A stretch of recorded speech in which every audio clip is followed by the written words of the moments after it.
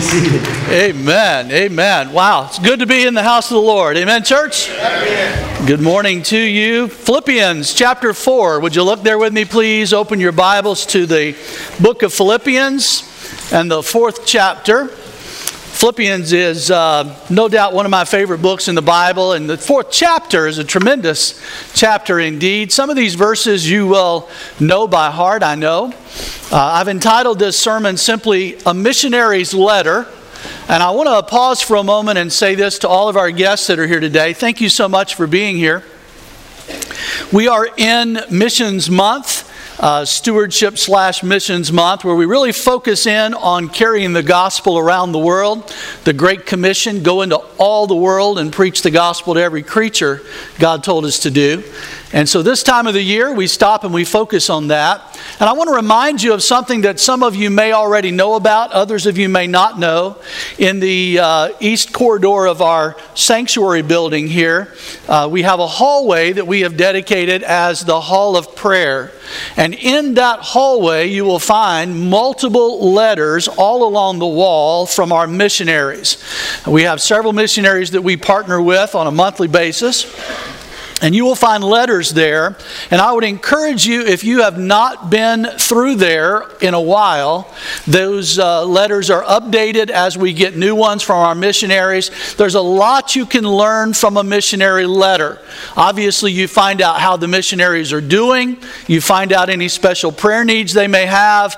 But you find out some things to really give praise and thanks for too, because often they'll record in those letters when they've had souls saved and things that they're doing in the countries that they represent us in. And they are an extension of us. They're part of our ministry.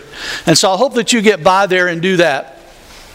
As I was studying Philippians 4, and the Lord began to lay on my heart to speak to you, I entitled it A Missionary Letter simply for this reason. Paul was on his second missionary journey when he started the church at Philippi. It started, you might recall, from a ladies' prayer meeting. Can I get an amen, ladies? Amen. From the ladies' prayer meeting that Paul attended there, he went and found them. They were praying. And then he began to tell them about Jesus. And several of them got saved. And then we start seeing this church grow. Paul now, as he writes this, is in prison in Rome. And there's a lot we can learn about a missionary, the missionary's heart, from this letter. And we're going to take just the 4th chapter, the majority of it, not all of it, but just the 4th chapter, and we're going to pick it apart, kind of go through and dissect it. When I first started getting this from the Lord, I was sitting in my study at home early in the morning, and I'm asking God, show me what you want our people to know about missions. And as we close in, this week is mission conference starting Wednesday night. We'll have some missionaries here. Next week, we're going to have one big service, not the 2 services like we've been having, but next week we go back to one just for that week. And the reason we're doing it is because we've got all 4 missionaries that are going to be here. We want to give them a chance to have a part in the service, and we want everybody to benefit from that. And rather than try to split the 2 services, we're going to have one big one starting at 10 o'clock, okay? I think that's right. Is that right? Where's my staff? 10 o'clock? Is that right? Amen. Is that what we've been advertising? Okay, 10 o'clock. And so that's what we're going to do next week. But let me share this with you. As the Lord began to show me this chapter, I started out with 3 main points. And you can tell from your study sheet that changed. There's 7 of them on there. And so the more the Lord began to show me, I finally kind of stopped, and in my own time with the Lord, I said, now Lord, this is turning into a series, and I'm not sure what you want me to do with this. So this morning early, very early, I'm in my study looking over everything, asking God, God, how in the world am I going to get through all 7 of these things? I don't know how I'm going to do this. And then I felt like He said, I just want you to cover half of it today. And so all God's people said, Amen.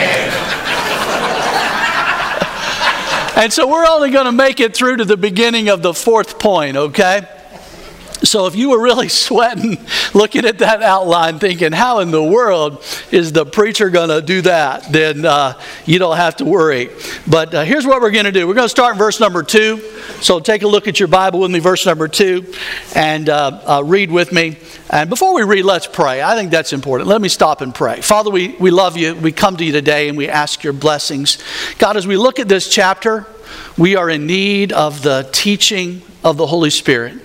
And so I pray, God, that He would be our guide. I pray that You would illuminate those things to us we need to see, or cause us to leave here today understanding missions better and understanding missionaries better and understanding what You would like to do through us better than ever before. In Jesus' name, amen. Verse number 2, I implore Euodia and I implore Syntyche to be of the same mind in the Lord, and I urge you also, true companions, help these women who labored with me in the gospel, with Clement also, and the rest of my fellow workers whose names are in the book of life. Now I want you to help me with something. I want you to turn to your neighbor and say, isn't it amazing how the pastor speaks those names when he doesn't have a clue? Keep going. Of how they are to be pronounced. I do not know. And so if your name is Euodia or Syntyche, I don't know. And maybe you can shed some light on that later with me. But point number 1 in your notes, you want to write it down. There are 7 thoughts that we will gain out of this chapter. Today, again, only the first 4 that we will look at. The first one is how he labors. We're going to talk about how Paul, as a missionary, labored.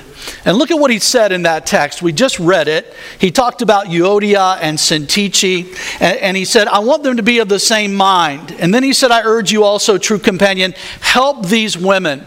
Now, the role of the woman in the Philippian church was a very important role. And I thank God for our ladies and the ministry of our ladies at our church. Amen. They're incredible, and all that you do, and we just should thank God regularly for our ladies and the ministry that they have, the prayer ministry, the Bible studies that they conduct, how they are always there willing to volunteer and do so very much, and we thank God for you. I already mentioned to you that this church actually began as a ladies' prayer meeting. Now we find a couple of ladies mentioned, along with Clement, the Bible says, and these ladies, they are apparently having some struggle among themselves. And so Paul is urging them. The word is implore in the English. In the Greek, it is a term parakaleo, which literally means I want to encourage you to get together, to be of the same mind, have the same opinion. Now I want to stop for a moment and point this out to you. This is extremely important that we as a church make note of. There is nothing a church can do to impact the kingdom of God like missions. And having said that, let me just go farther. That means that the devil trembles at the thought of a church increasing its missions. Now, if the devil is bothered at that, it means he's going to start bothering people. Yeah, that's right. And if he can get a church divided, if he can get people divided in their opinions, then before too long, he's got a group that cannot function. And so Paul says, I want to take a moment and say this to you, that we've got a couple of ladies who are not on the same page. Get on the same page, he said. And then he goes further and he says, help these women who labored with me in the gospel. Now, Paul had what we would call a missions team. This is team missions. That's what Paul's talking about. Many of you are familiar with, of course, the first missionary journey involving Barnabas and early on John Mark. Later, of course, there were problems with that, and he went out with a second team, which involved Silas, and then he picks up Timothy along the way. And here we start talking about others. Paul referred to them as his fellow workers. Did you see that? And the rest of my fellow workers whose names are in the book of life. Now, if you're a teenager or a young millennial right about now, you should write out next to that Paul had a squad, because that's the way they refer to it. He had a mission squad, man, and they worked together as a team, and that's an important thing for us to understand. We have a couple of missionaries that we help support. One of them is about to be presented to the church because he's already been with us. The other one we already support, and they're part of a team ministry in Ethiopia. And so you're going to find this from time to time. So let's use this as a teaching moment for our church. You're going to find people who come in here and they're going to, as missionaries, they're going to present to you their work, and they're going to tell you that they're part of a team. And as a team, they will work together to accomplish the planting of churches, just like Paul did here, this church that he is writing to in Philippi. And so we understand that there is a team emphasis. But then he said, help them, those who have labored with me. Now, what exactly the role of these ladies was, we're not told. The role of our ladies in our church just spreads throughout the ministry. And so when we think about the role that they play, we don't know exactly what it was, but I can make some suggestions for you. I can tell you that even now and recently our church had a lady come through. She's a missionary to Guatemala, and our church helped her out with getting her back to Guatemala. And she focuses in on ladies' ministries and children's ministries over in Guatemala. And so we will have people who do that. Now, what these ladies did and how they worked together as a team, I'm not real sure. I can tell you this, that in Luke chapter 8, verses 2 and 3, we find some ladies that were following Jesus who ministered to Jesus of their own substance. That is, they were financially involved in supporting the work. And we see here in Luke 8, verse 2, and certain women who had been healed of evil spirits and infirmities, Mary called Magdalene, out of whom had come 7 demons, and Joanna the wife of Chuza, Herod's steward, and Susanna. Susanna's an easy one, amen? Mary's pretty good too. That's pretty easy, but all right. So anyway, Susanna and many others who provided for him from their substance. Did you catch that? From their substance. You know, a lot of us do not really stop to think in terms of, when we see a missionary, what did it take for that missionary even to get here? And yet we're aware, if you go down to the place with the mouse just a couple hours from here, Disney World, it's going to take you some money. You got to get down there, and if you go up to the gate and try to get in, it's going to take you a whole lot of money. And so we know that, we're aware of that. If we go anywhere or travel anywhere, it's going to cost us. We're aware of all that. So sometimes we don't go. So what does a missionary do then? Do they just not go to the field because they don't have it to go? Or what is it that they do? No, because of people like these and people like you who are involved, they're able to accomplish what it is God's called them to do. And so we find here a missionary team involved. So how he labored in the work is noted for us. Verse 4 says, rejoice in the Lord always. Again, I say rejoice. Let your gentleness be known to all men. The Lord is at hand. And here, I want to wrap up this first point with you with this emphasis. The Lord is at hand. Now, in any particular sport ministry or our sports ministry or a sporting game, most of the time you have some kind of clock, don't you? I think even curling has a clock, doesn't it? Does curling have a clock? And how about those men? Amen? Amen. Curling. Yeah, we don't know what it is, but we won it. And I'm very glad we've got a gold medal. I know curling. I grew up in the South, man. We don't know what curling. Well, anyway, all right. I'm still puzzled about all that, by the way. That'll continue to bug me. But there's a clock involved. If you watch a basketball game, you've got a shot clock. If you're in a football game or you've got a hockey, doesn't matter what it is, you've got this clock that's ticking away. Ladies and gentlemen, I'm telling you, there's a clock that is ticking today, and it's ticking for the Lord to return. And when He returns, our opportunities will end. They will be over. Done. Paul labored with the clock in mind. The Lord is at hand. The Lord is at hand. I ask you a simple question. If not now, referring to missions, if not now, then when? When? Next year? Will the Lord wait that long?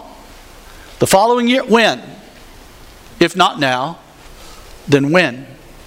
Then secondly, I think there's an important point we need to drive home. Not only how he labors, do we see here, but how he lives. We catch a glimpse of that in verse number 6, starting there. So look at verse 6 with me, how the missionary lives. He said in verse 6, be anxious for nothing, but in everything by prayer and supplication with thanksgiving, let your requests be made known to God. And the peace of God, which surpasses all understanding, will guard your hearts and minds through Christ Jesus. Finally, brethren, whatever things are true, whatever things are noble, whatever things are just, whatever things are pure, whatever things are lovely, whatever things are of good report, if there is any virtue and if there is anything praiseworthy, meditate on these things. Now let me pause a moment and talk about this point with you. How he lives. How he lives. Paul said, look, I've come to this place in my life where I've learned that I do not need to have anxiety over issues. Be anxious for nothing. One of the things you will note about missionaries, and I might say about any mature believer, whether you're here in our church or you're a missionary listening to this, those missionaries that will come through, is they have developed an effective and powerful prayer life. A prayer life. And when you give things over to God, you worry less about them. When I was a kid, I grew up singing all kinds of choruses. They even let me sing with them when I was a kid. You know, that was pretty good. And I remember one particular chorus, and it said something about why worry when you can pray. Some of you remember that? That old chorus? Why worry when you can pray? Trust Jesus. He'll be your stay. Don't be a doubting Thomas. Rest fully on His promise. Why worry when you can pray? The truth is that there's a connection between our worry and our prayer life. The more effective your prayer life is, the more you're depending on God, the less you are worrying. Amen? So Paul says, look, I've learned this, be anxious for nothing, but in everything, by prayer and supplication, with thanksgiving, let your requests be made known to God. I love this, because sometimes we leave out the thanksgiving part. We're pretty good at producing our list to God. God, would you please do this. This is what we'd like for you to do, Lord. And we leave out the fact, oh, wait a minute, Lord, let me spend a moment thanking you, because you've done all of this. And so the Bible is very clear that it is with thanksgiving that we ought to involve our prayer time. And may I add one thing to this list, please? Something that took me years to learn. Maybe some of you are still struggling with it. I don't know. Maybe others of you have mastered it. And that is that prayer is actually a dialogue, not a monologue. And so pause long enough when you're praying to listen to God. Amen?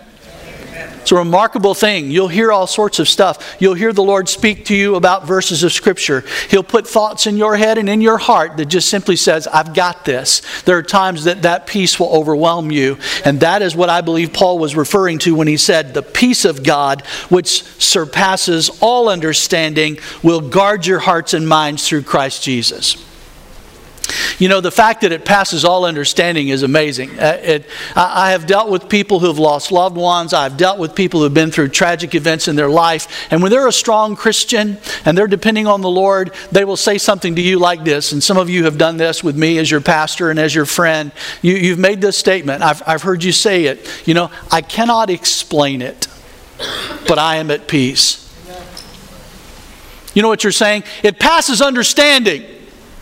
I can't quite figure out why I'm at such... Shouldn't I be troubled? Shouldn't I be aggravated and frustrated? And no. Not if the Lord's involved in it and you've got a relationship with Him of one of dependency and you've already taken it to Him, then He's given you that peace. And the Bible says it keeps your hearts, and this is a very important part of it, and mind. And mind. You say, why are you bringing that up, Pastor? Because I want to tell you that the battlefield for spiritual warfare is the mind. And the devil will lead you to believe that things are going to be worse than they are. And he will exaggerate everything and cause you to worry. You see, as God is out to help you understand you have no need to worry, the devil is out to try to make you believe that you have every cause under the sun to worry. To be upset, to fret, to panic. While God is saying, I want your faith to increase, the devil is saying, I want your fear to increase. Fear is going to be, without a doubt, the biggest deterrent of our increase of our faith.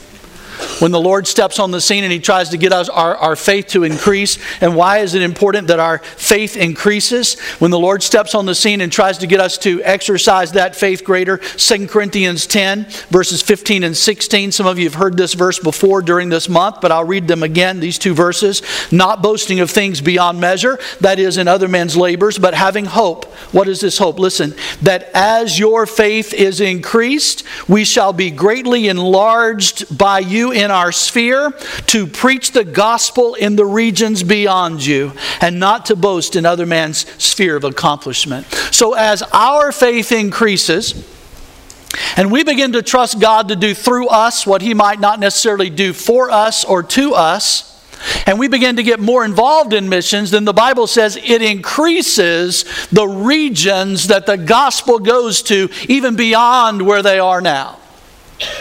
We get more people associated with East Point Ministry by adding more missionaries, and we begin to see those souls saved in regions, in areas we've never even reached or been to, areas we'll never go to, but areas we can send somebody to. And this is an important part, I think. It's a choice. A choice. I came across a saying by John Calvert. Some of you may have heard this some years ago.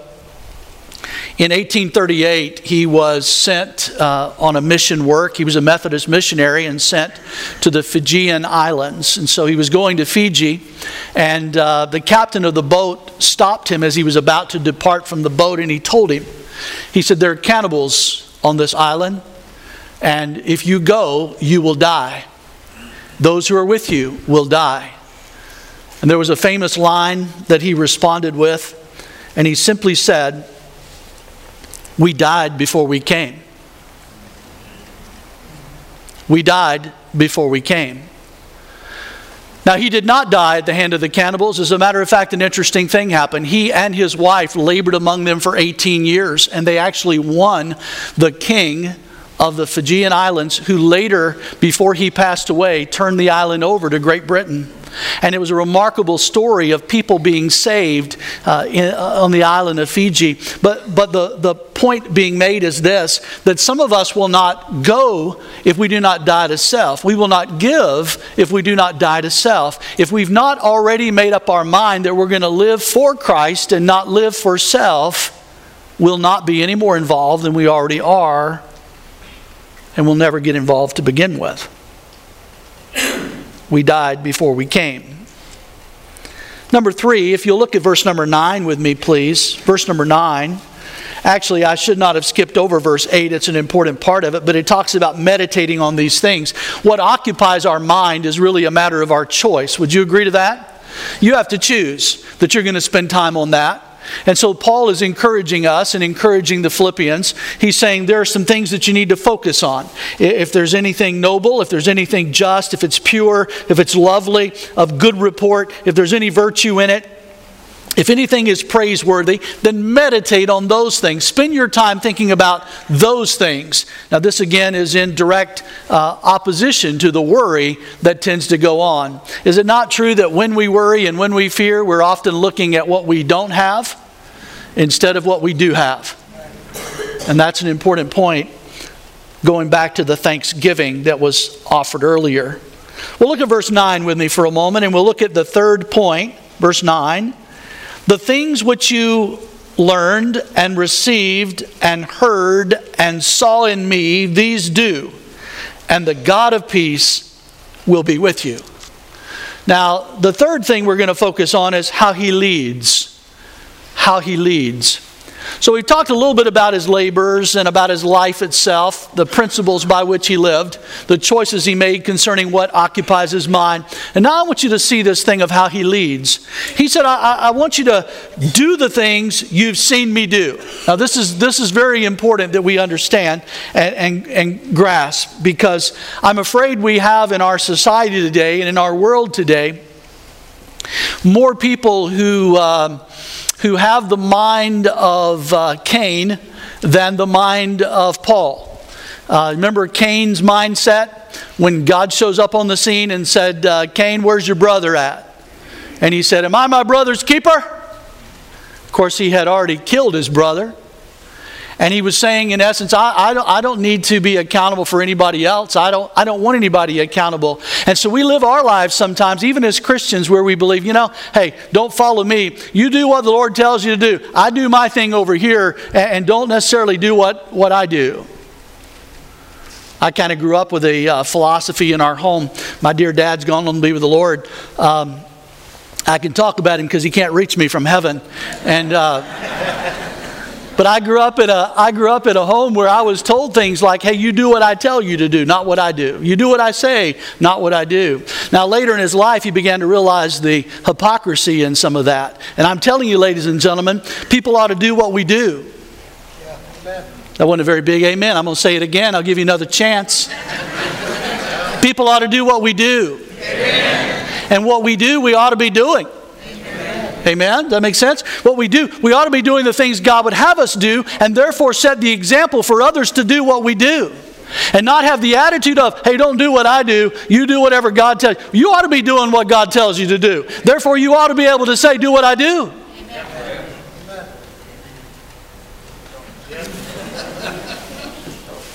Amen. Amen. There's a wonderful verse of Scripture found in 1 Corinthians 11 and verse number 1. It's a very short verse. It says simply this: imitate me, just as I also imitate Christ. Imitate me as I imitate Christ. Well, I began thinking about that, and I thought, this is a very interesting point. We're not perfect. Nobody here is perfect. If anybody is perfect, would you please raise your hand? Do we have anybody here that want to see at the altar after you raise your hand? Because none of us are perfect. We're not trying to say that we're perfect, but we ought to be focused on the fact that somebody is following our example. Amen? Paul said, imitate me as I imitate Christ. Follow me as I follow Christ. Now, there's an important lesson in all of that, and that is this: you should never be man worshipers. You should never do what people do without keeping Christ in view. If they are following Christ, then you should do what they do. If they're not following Christ, then obviously you ought to exercise some leadership and not follow that pattern. Amen. Paul said to young Titus, this is an interesting passage, Titus chapter 2, beginning in verse 6. He said, likewise, exhort the young men to be sober-minded in all things, showing yourself to be a pattern of good works, in doctrine showing integrity, reverence, incorruptibility, sound speech that cannot be condemned, that one who is an opponent may be ashamed, having nothing evil to say of you. So Paul said to Titus, set an example, a pattern of good works. You know what a pattern is? A pattern is something that other people can trace or do. It's like a template where somebody else can produce the same thing over and over and over again. So Jesus came as our pattern. And if we pattern ourselves after Him, shouldn't others be able to pattern themselves after us? Charles Spurgeon made this statement. He said, every Christian is either a missionary or an imposter. We're missionaries. Maybe you're sent across the street. Maybe you will give to send across the world. But we are all missionaries doing the work that God has called us to do.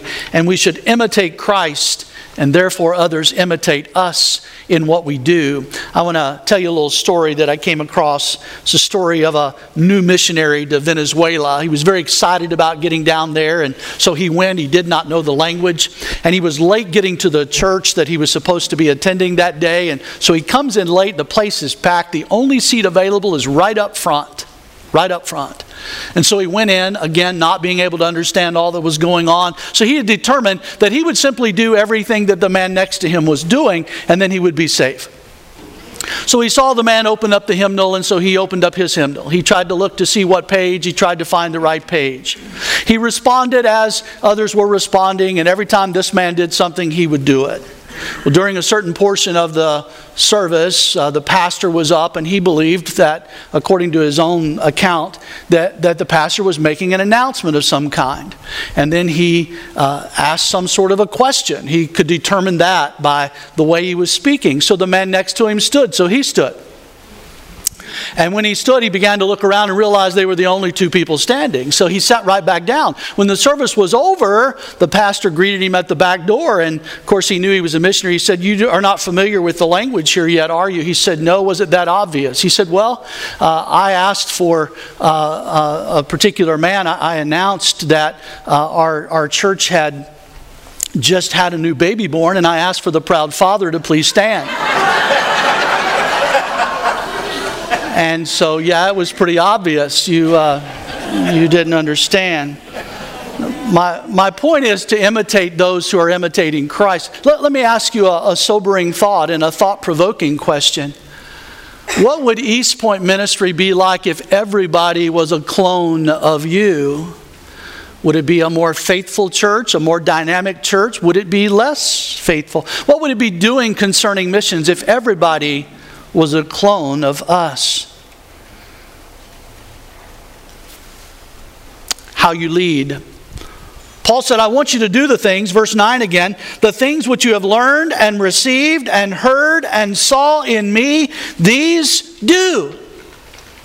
You know, it's a powerful thing when you hear a testimony of somebody in the church who has stepped out on faith, and they say to you, they say to the congregation, they say to a class, an ABF class, somebody, they say, "You know what? I didn't used to believe God could do this, but I stepped out in faith and trusted God, and He did. He blessed this, He did that." It's a powerful thing when we line up within our actions what we say we really believe, and others take note and follow. So, how he leads. Very important thing we learn about the missionary, Paul. And then last of all this morning, I want to touch on this point with you, and we will go into the others next Sunday as part 2 of the sermon. But I want to touch on this with you. I want you to look with me at verse 10. The Bible says, "But I rejoiced in the Lord greatly that now at last your care for me has flourished again. Though you surely did care, but you lacked opportunity." Now, I've entitled this particular point, "How He is Loved." How He is loved. And I want to challenge you to consider something. I want to challenge you to consider how you love missionaries. I want you to consider with me some things here as we wind this service down for just a moment, this part 1 of this missionary letter.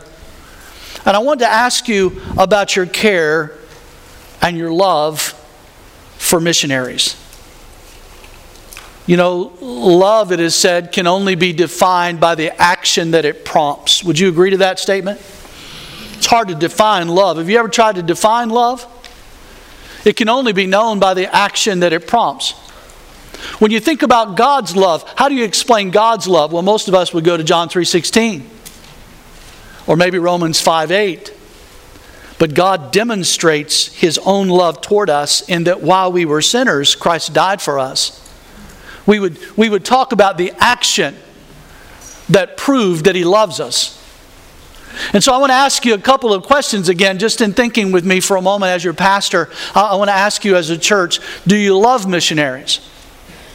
And if you do, is there an action that backs that up?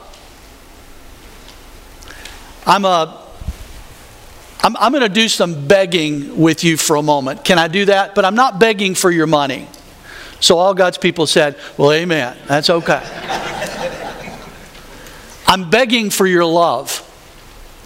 I am begging for your attentiveness. I'm begging that you move to even a new level in this.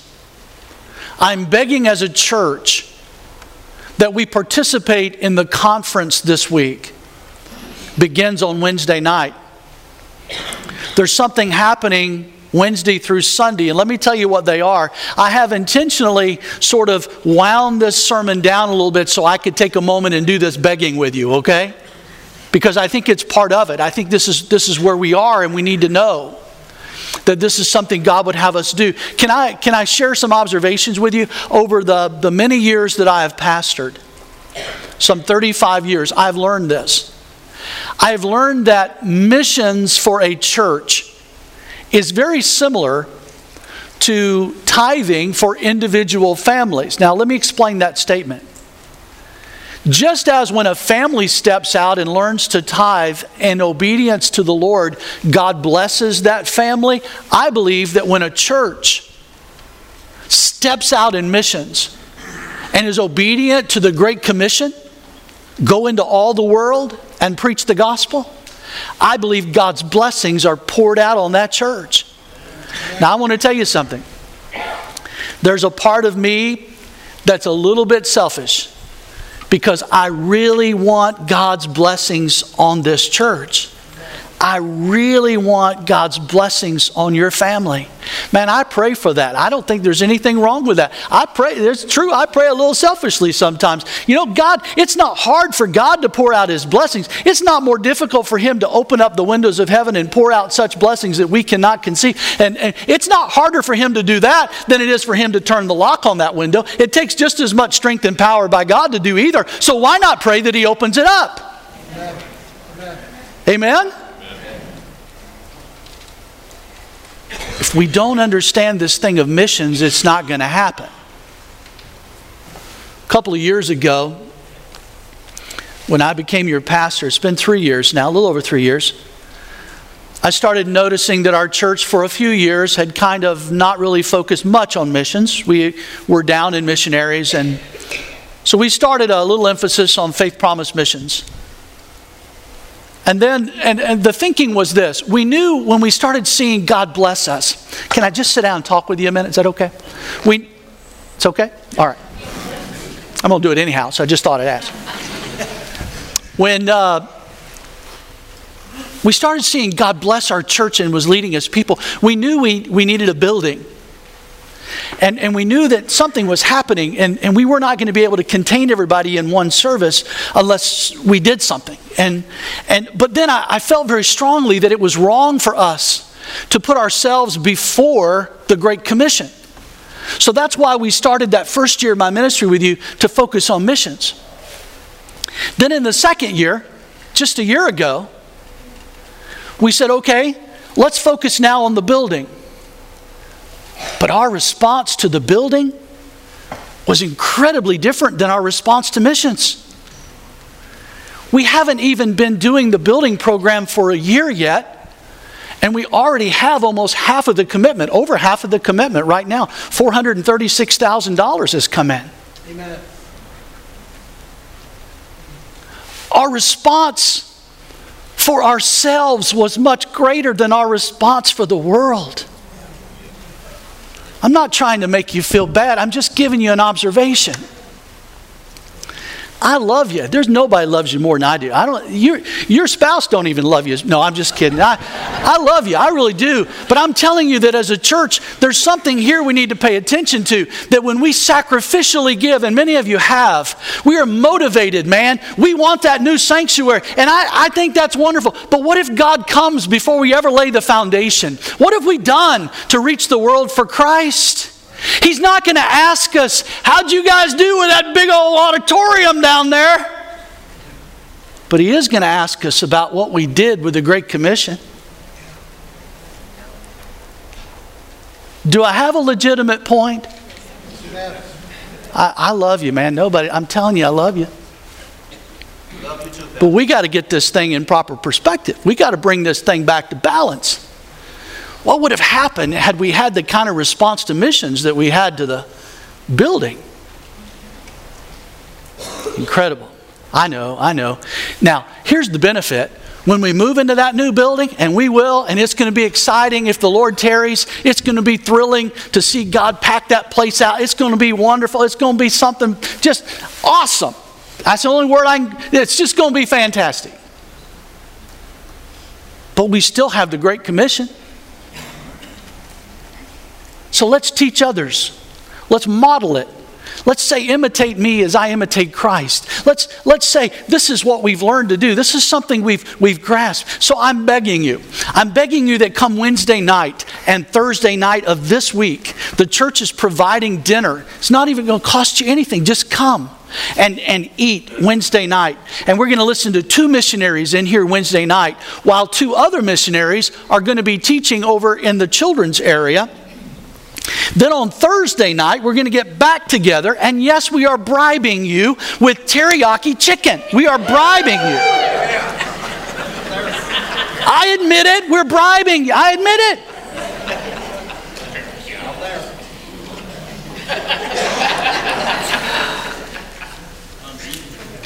Thursday night, teriyaki. The kids are going to sing, but that doesn't get us as excited as the teriyaki chicken. And we're going to have a great time. No cost to you. Thursday night, 5:30 dinner will begin, and 6:30 the service will begin. And then on Friday night, we're going into community points, and there's one here at the church as well, if you don't know where the others are. And these are times missionaries are going to be assigned to each one. So you're going to get to sit down informally with a missionary and just chat with them and talk to them. And hear me, please, love them. Love them.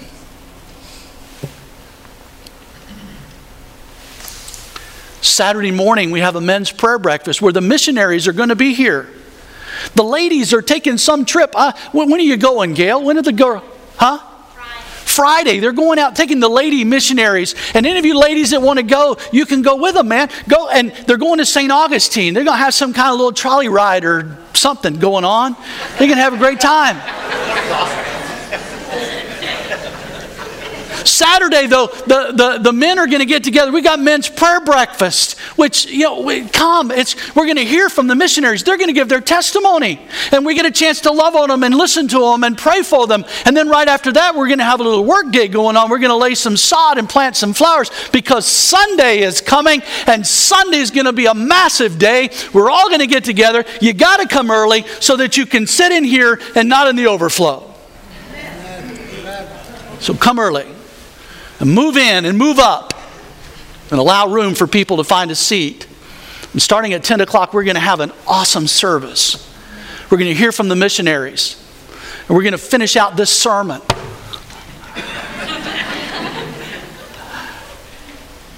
We're just going to love on the missionaries and their families. How would you feel if someone came to you and said, later today, we're having a service. We're going to get together, throw a party in your honor. And we are going to let you know how wonderful you are and how excited we are for who you are. And so you show up 5:30 this afternoon in the gym where all of it has been planned. And 3 people come.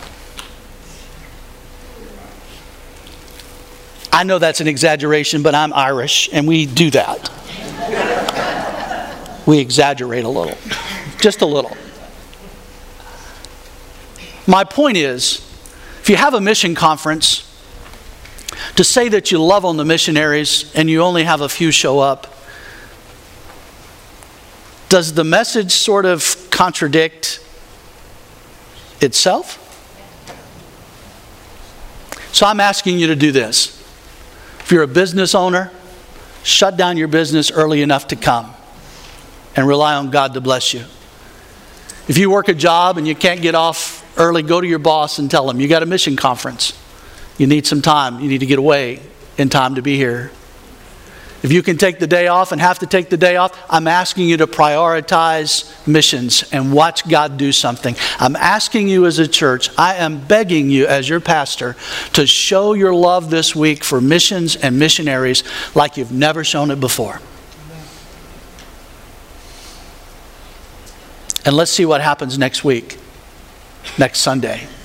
Let's see what God does in a church that loves the way I know you guys really do love.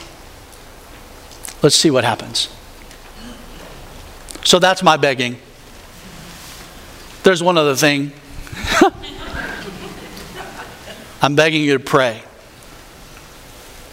As we close this service, I'm asking you to pray. Pray for the conference and pray for the missionaries. Pray for those who will be here this week. Pray about your own involvement. Whether you come and pray at the altar right now or whether you pray in your seat, I'm just asking you as a church, let's go to God and let's pray. If you're here today without Jesus, let me just say this to you. I know this is not really just a gospel message. It's about getting the gospel out. And we would be doing you a disfavor by not giving you an opportunity to respond. And so during this time, if you feel in your heart you want to know more about this gospel message, the death, burial, and resurrection of Jesus, and how you can make Him your Lord and Savior, if you would like to know more about that, then we want you to come today during this invitation time. Take me by the hand. I'll be right down front. And just say to me, Pastor, I want to know more about that, about being born again. And we'll rejoice over that. Will we not, church? Wouldn't that be incredible? And so you do as God leads, but let's pray together. And let's love missions this week like we've never loved them before. Would you stand with me? Father, we come to you, Lord, and we ask you to bless. Lord, I thank you so much for this church. God, my mind goes back many years ago as I heard Brother Dan Pride share with me how God had impressed it on his heart to begin a church, to plant a church. I had no idea back then, Lord. Some 30 years ago, I had no idea that one day you would give me such an honor to stand here as their pastor. So God, I thank you for that, and I thank you for what you're doing in this church. The people you are leading to us, the opportunities you have given to us, the blessings you have poured out on us. And I pray today, God, that we will be found faithful in your eyes. That we will love the missionaries and we will love missions. Do a work in us that you might do a work through us. In Jesus' name. May God bless you as we pray.